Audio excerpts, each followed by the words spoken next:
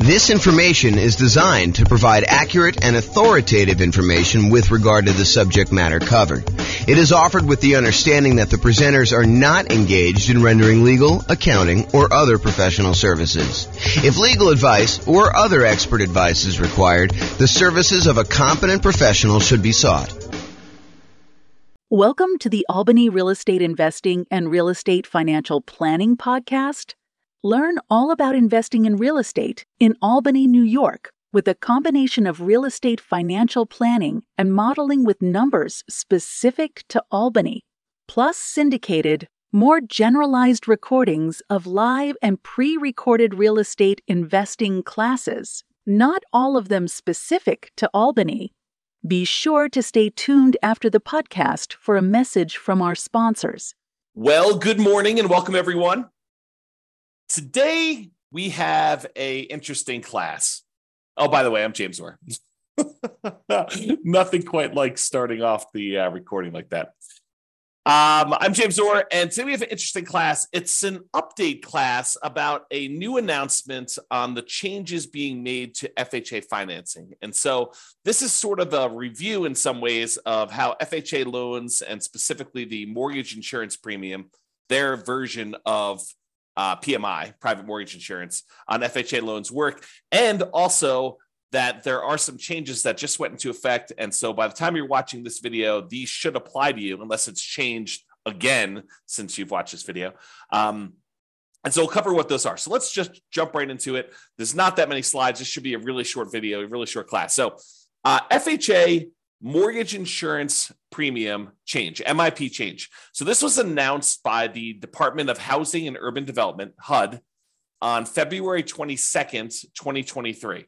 So they announced it just about a month ago. It's March 23rd, 2023 as of today. So February 22nd, 2023, this was announced by HUD, and it goes into effect. It applies to mortgages endorsed for this insurance by FHA on or after March 20th, 2023. And I have a typo here, so I'm going to just correct that now because otherwise I won't come back.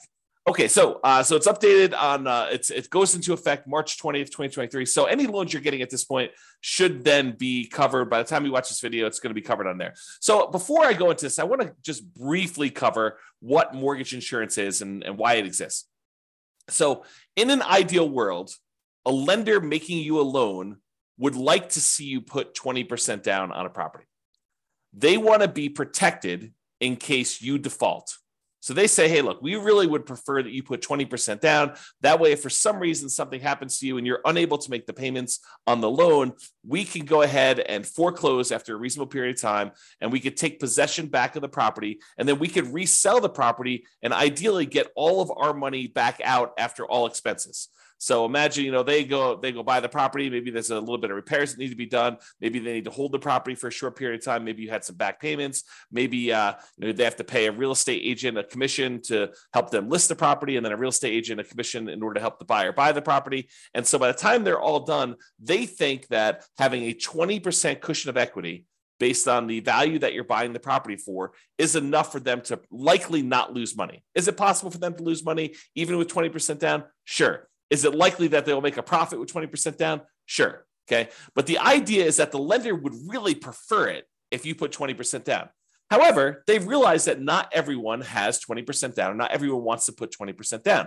And so they say, look, okay, you want to put, in this case, 3.5% down or something less than 20%. I'll tell you what we'll do. I'm willing to make you that loan.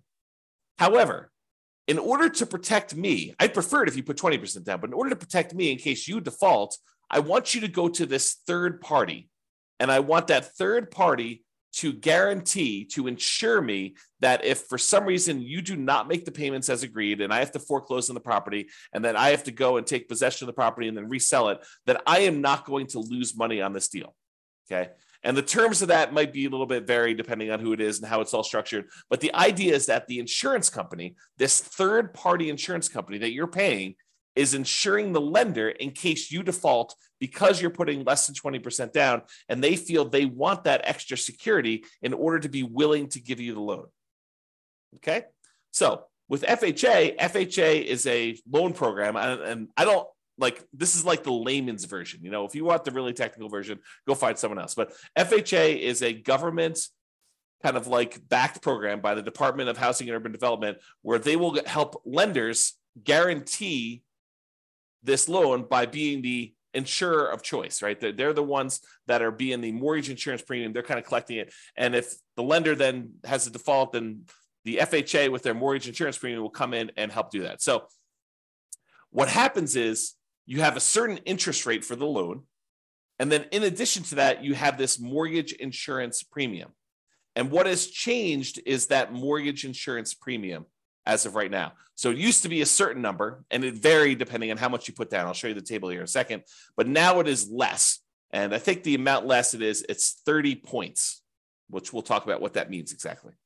So the bottom line for you as a real estate investor who's thinking about buying a property using an FHA loan, and usually FHA loans are used by people who own or occupy properties. I'm not aware of any loan of any version of FHA where you cannot own or occupy the property. So this is really a strategy for house hackers, someone who's going to be buying a property, moving in, and then renting out part of the property. The most common version of that is you're going to go in, you're going to buy a duplex, you're going to live in one half of the unit, one half of the property, and your tenants are going to live in the other half. So duplex would be an example of you house hacking, but it could be a duplex or a triplex, 3 units, or a fourplex, which is 4 units, where you live in one of them and you rent out the other units. But it could also be you buy a single family home and you rent out rooms, as an example. That's another version of house hacking. So if you get roommates, you're house hacking. You could use an FHA loan to buy that property as an owner occupant. Usually it's 3.5%, as low as 3.5% down. You could put more down, which we'll see here in a second. And then you'll be able to get this loan and buy the property and then house hack. The other version where investors use FHA is for nomads. And nomads are a real estate investing strategy where you buy a property as an owner occupant. You move into the property. It's a requirement of you getting an owner occupant loan, which allows lower down payments and improved interest rates, lower interest rates. So those are 2 advantages of getting owner occupant financing. So you get an owner occupant loan. You have to move into the property. If you don't, it's loan fraud. So you got to move into the property, but you move in, you live there for a year. The year is a requirement of the lender. When you get the loan, they're going to have you sign a document that says you agree to live in the property for a year. So if they change that policy, if they ever come and they say, hey, you now need to sign a document that says you'll live in the property for 2 years or 5 years or whatever, then we will start teaching the strategy is you move into the property, you live there for 2 years or 5 years or whatever the strategy is. We are complying with all the terms of the loan. If I'm not being clear about that. Okay. So you're getting this loan as an owner occupant, you're moving into the property, you're living there for a year. At the end of the year, whatever your agreement with the lender says, in this case, a year, at the end of the year, you're going to then go buy another property, again, probably as an owner occupant with an owner occupant loan, low down, nothing down type of loan where you're getting really good interest rate. And you're going to convert the previous property to a rental. You're going to put a tenant in the property. In some cases, it might be a tenant buyer if you're going to get sophisticated and do like a lease option. But for most cases, it's going to be a tenant in the old property. And then so now you have a property that you once lived in for a year, at least, maybe more if you're saving up for a down payment, you need more time, but at least a year, that you got a tenant in there now who's now, you've converted that old one to a rental, and now you've bought a new owner occupant property. Then you repeat this process as many times as you want in order to get as many rental properties as you want.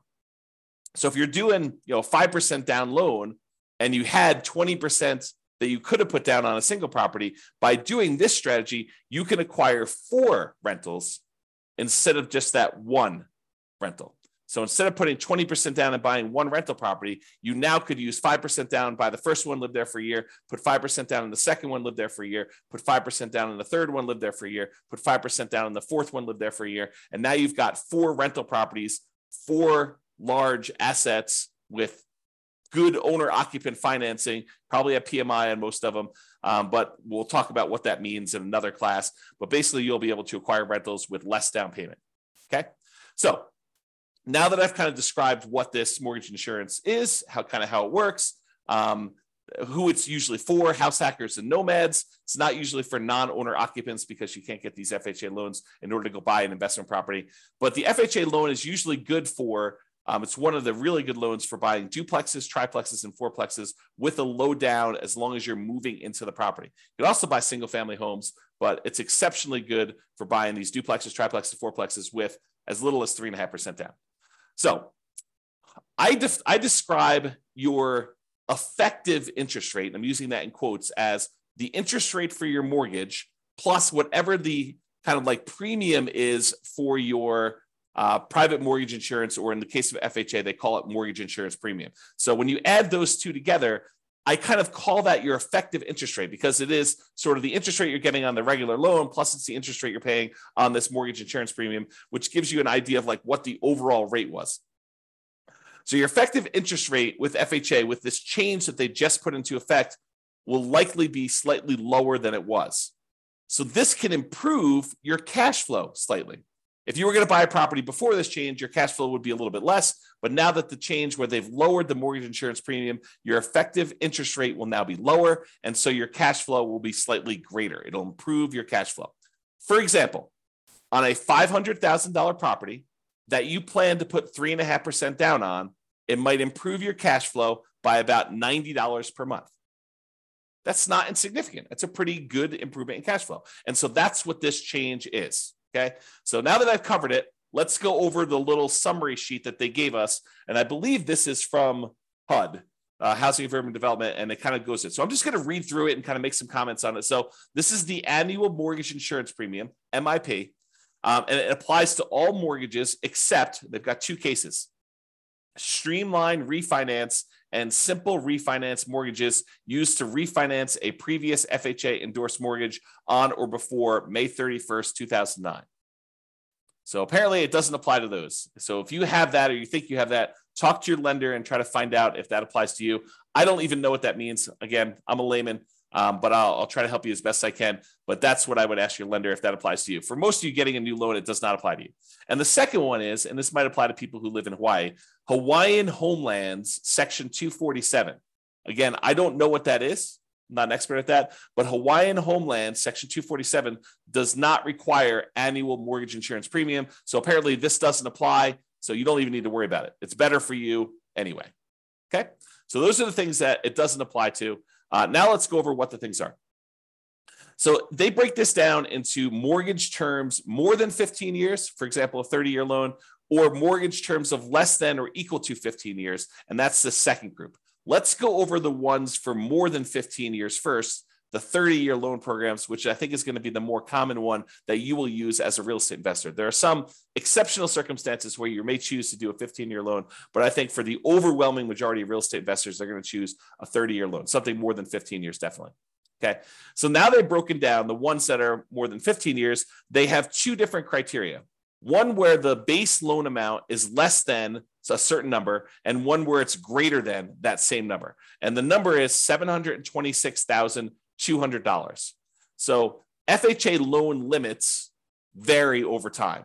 And they may set these new thresholds as property values increase and they get their approval to do so. They may bump up the kind of loan limits on these loans over time. But if you're getting a loan and it's over this amount, then certain criteria apply. If you're getting a loan and it's, did I say under? So there's certain loans that are under this amount, certain criteria apply. Certain loans that are greater than that amount, certain loan criteria apply. And again, this is not intended for you to like memorize this and use it. Go talk to your lender. They will know these regulations. They will assist you. Okay. And they may change over time, right? It's like, this is an example of it changing. And this is an example of me doing a video to help you understand what the changes are. But again, go talk to your lender to get the actual details. All right. So I'm going to focus in on the ones that are less than that number, $726,200. There's three options they give you for those situations. One where you're borrowing more than 95% loan to value. So if you're putting 3.5% down, which is the lowest amount you put down for FHA, unless you're getting down payment assistance, which I'm not getting into. But if you're doing an FHA loan with 3.5% down, that's greater than 95% loan to value. That's one of the categories. There's another category where it's between 90% and less than 95. So you're putting more than 5% down, but less than 10% down. And then there's another category where if you're putting more than 10% down, the criteria is there. So let's talk about the one where you're putting like 3.5% down, because I think that's going to be the most common one. And then I'll cover the other ones just so that you know. So in the case where you're putting less than 5% down, for example, 3.5%, the new mortgage insurance premium, BPS, basis points, is 55. Previously, it was 85. So it improved by 30. And I think all the improvements are 30. Okay. And it lasts for the entire life of the loan. One of the downsides of FHA loans is that the mortgage insurance premium lasts for the full 30 years on most of the loan programs. There are some exceptions, which we'll talk about here, but it really applies for the entire 30 years. So in order to get rid of PMI, mortgage insurance premium, on FHA loan, you need to either pay off the loan, sell the loan, or refinance into a different loan product altogether. Those are the three ways to get rid of MIP on an FHA loan. Okay. On a conventional loan, one of the advantages of doing those is that the mortgage insurance premium on a lot of those loan programs goes away once you get below like 80% loan to value or 78% loan to value, depending on the lender program and everything like that. So in a lot of ways, conventional can be better, but you can't do duplexes, triplexes, and fourplexes as of right now with a conventional loan with low down payment. But FHA you can. So there's pros and cons to all these loan programs. It's not like one is universally always better. Okay. So if you're putting less than 5% down, for example, 3.5% down, the new mortgage insurance premium is going to be 55 basis points. Okay. Which, if I understand correctly, and I'd have to go do the math, is 0.55% of the loan per year. 0.55% of the loan per year. So about a little bit more than 0.5% on the loan per year. And it used to be 0.85, and that lasts for the entire term of the loan, the 30-year term of the loan, okay? If you put more than 5% down, but less than 10% down, then it's 50 basis points instead of 55. So you get a slightly lower mortgage insurance premium if you put more than 5% down and less than 10%. You remember in our class, we talked about how to improve cash flow. One of the things we discuss is, hey, look, if you put more down, you can actually improve your mortgage insurance premium. And if you put enough down to get above 20% down, you can get rid of it entirely. Okay. And not necessarily with FHA loans, but with other loans. Okay. You don't have to do any PMI at all in those cases.